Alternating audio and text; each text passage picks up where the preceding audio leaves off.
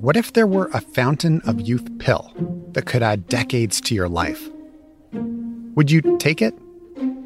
Unlocking the Fountain is a podcast about the mysteries of aging and the scientific quest to slow, stop, or even reverse it. When do you think we're going to have the first 150-year-old? I think that person's already alive.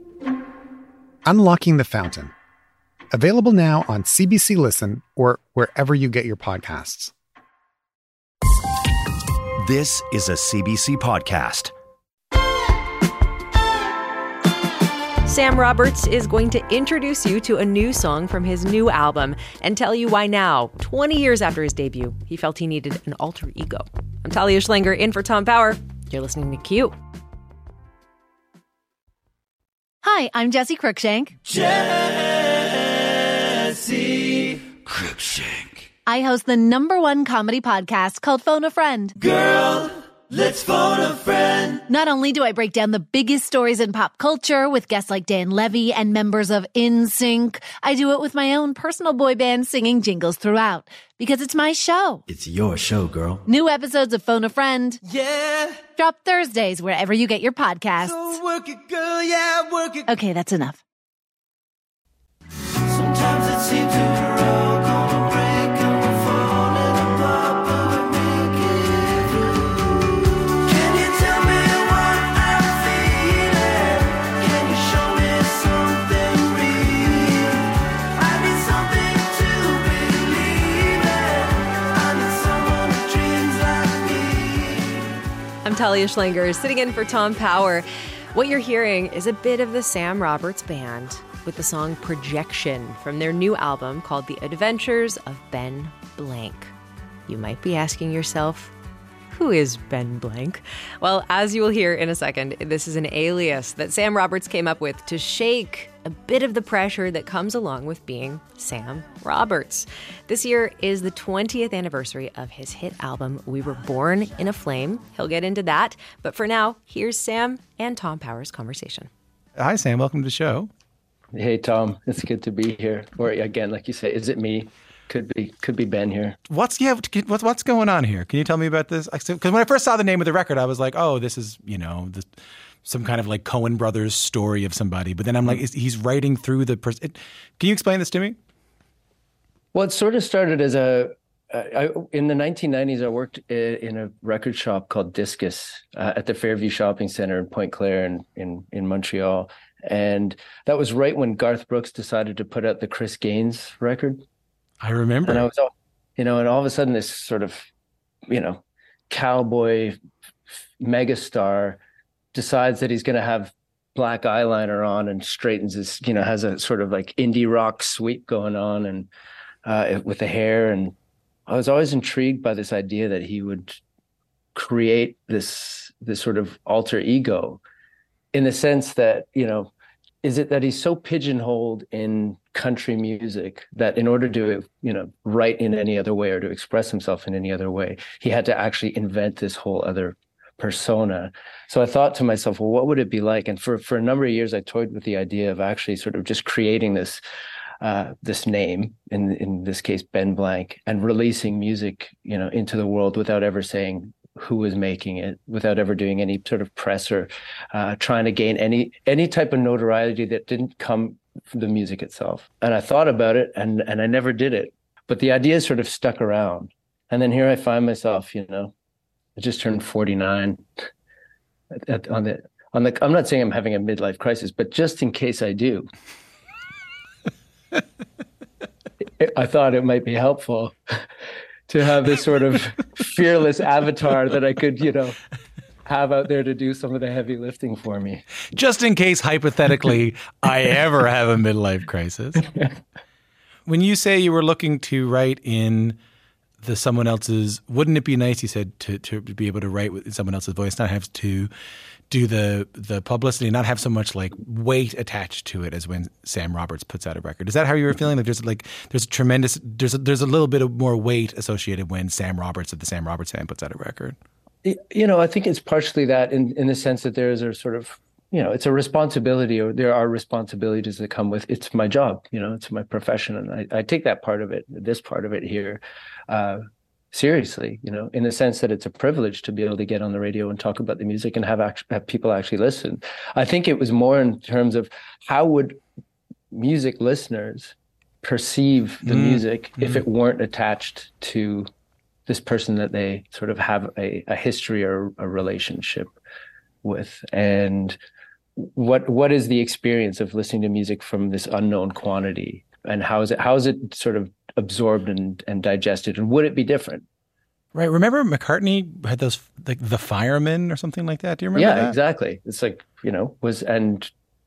but would I, and I was also curious, like McCartney's like, do I put enough of a fingerprint into what I do in terms of music that people would know it was me, whether I put my name on it or not?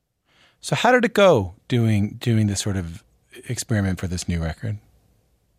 Well, I have to say it did sort of give a sense of freedom to sort of musically go to places that maybe, you never want to think of yourself as shackled to a sound or shackled to an identity in terms of your creative process or the palette that you use, to write songs from. But I definitely felt that I could sort of, the shift has taken place in the way I approach writing songs, or what I'm interested in writing songs about, if not the method, but definitely the subject matter. That has become it's become a very personal thing. I suppose it always has been, but it was always told through, I don't know, I'd choose a topic, and I could show how I was feeling through some statement about the world in a way.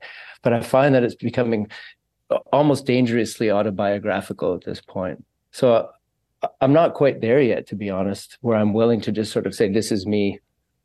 So this is I don't want to say it's a buffer, but it's a vehicle, to sort of go deeper into this change in how I write songs. What's interesting is that, if you look at early mask play in the 17th and 18th century, oftentimes the mask was used so we could show our truest selves behind the mask, It's very interesting, and it feels similar to me than what you're doing in what you're doing here. It does sort of, it does feel that way. And it's strange because that you're consciously putting up this, I wouldn't call it a barrier, but again, sort of creating this interface between you, the way you feel, what you're living, and the world who's going to be listening, hopefully listening to the music that you make. But yeah, there's this feeling of sort of being freed up of some of the weight of expressing yourself that way. And I think it's just something that hadn't really come naturally to me for a long time, until it became the only thing that I could write about, which is, I think, what happened, for our last record and certainly this one. We're going to play a song off the record in just a second, but I should also mention that, maybe sort of coincidentally, it's the 20th anniversary of your debut record, We Were Born in a Flame, which was, a really big record for Canada, a really big record for my generation. We'll have to leave when we're doing it wrong. You see, got my brother down 'cause it's nothing to me. Yeah, it's nothing to me. Everyone's saying that it's wrong to cheat, but there's no other way to get my life on easy street. Get your life on. What's your relationship like with that record now? One of gratitude for giving us this beautiful life making music that we've enjoyed ever since it came out. I think in a strange way, though, it's an ever-present sort of, elephant in the room for us as well. It's like, how do you sort of reconnect with people on the scale that one did? And it's a great challenge to sort of have out there. I don't think we've found that. I think we try with every record to get the fire burning as hot as it did then, but doing what we feel now. And it's whether we succeed in doing that or not, it's the sort of attempt at sort of trying to rekindle the flame, so to speak. But yeah, it's not something that I've looked back on, but I feel it. I feel it's there all the time. How much did your life change when that record came out?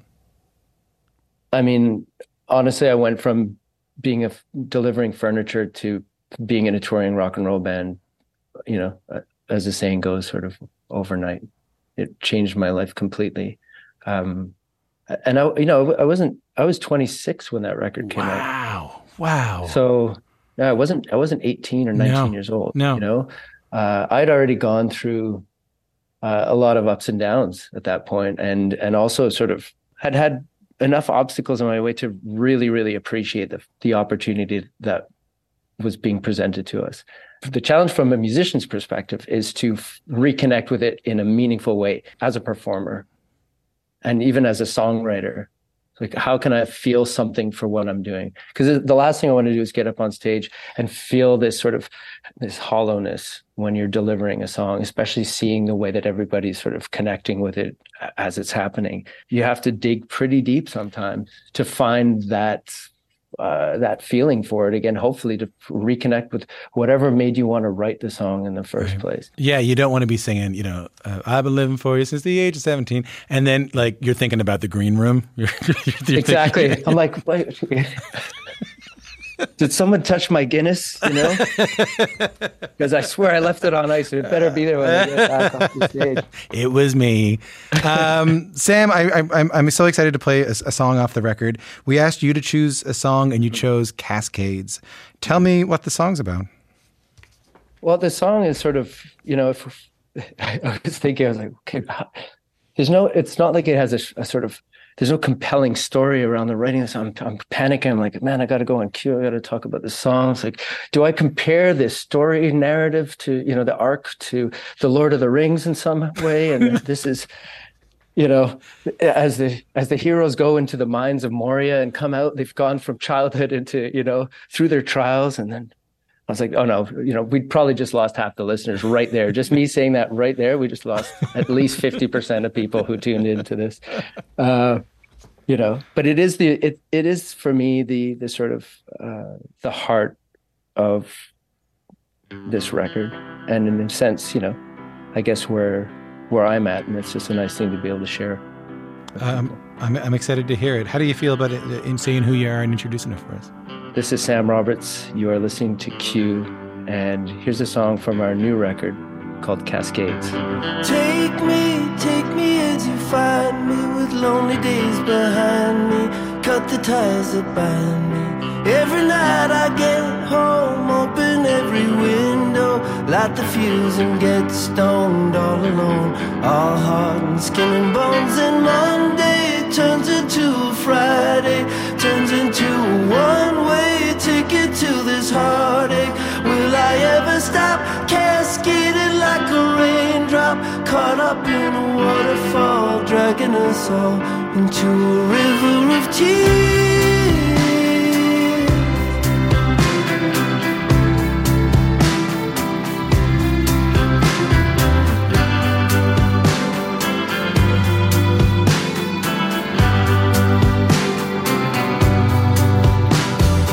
I've been sliding like a shipwreck, playing with a half deck, bouncing like a bad chick, trying to shake this bum rap, this vertigo, this mousetrap, crying like an alligator. I like how the melody and the rhythm of that song cascades, like exactly what he's singing about. You can sort of hear it in the cadence of the song. That was Sam Roberts Band with Cascades off their new album, The Adventures of Ben Blank. It is out everywhere now. And before that, you heard Tom's conversation with Sam Roberts. And hey, you can catch another conversation in your podcast feed today. It's a really interesting one. I cannot say enough about how much this conversation took me by surprise. Tom talks to Julia Fox, whose name you might recognize from the tabloids. People like to talk about who she's dating, about what she's wearing. They like to make all sorts of judgments about her. At her core, Julia is a fascinating artist, creator, fashion designer, actor, with the kind of life story you do not hear every day. She'll talk to Tom about her memoir and also about how becoming a mother saved her life. You can find that in your feed right now. I'm Talia Schlanger, sitting in for Tom Power. I'll see you next time.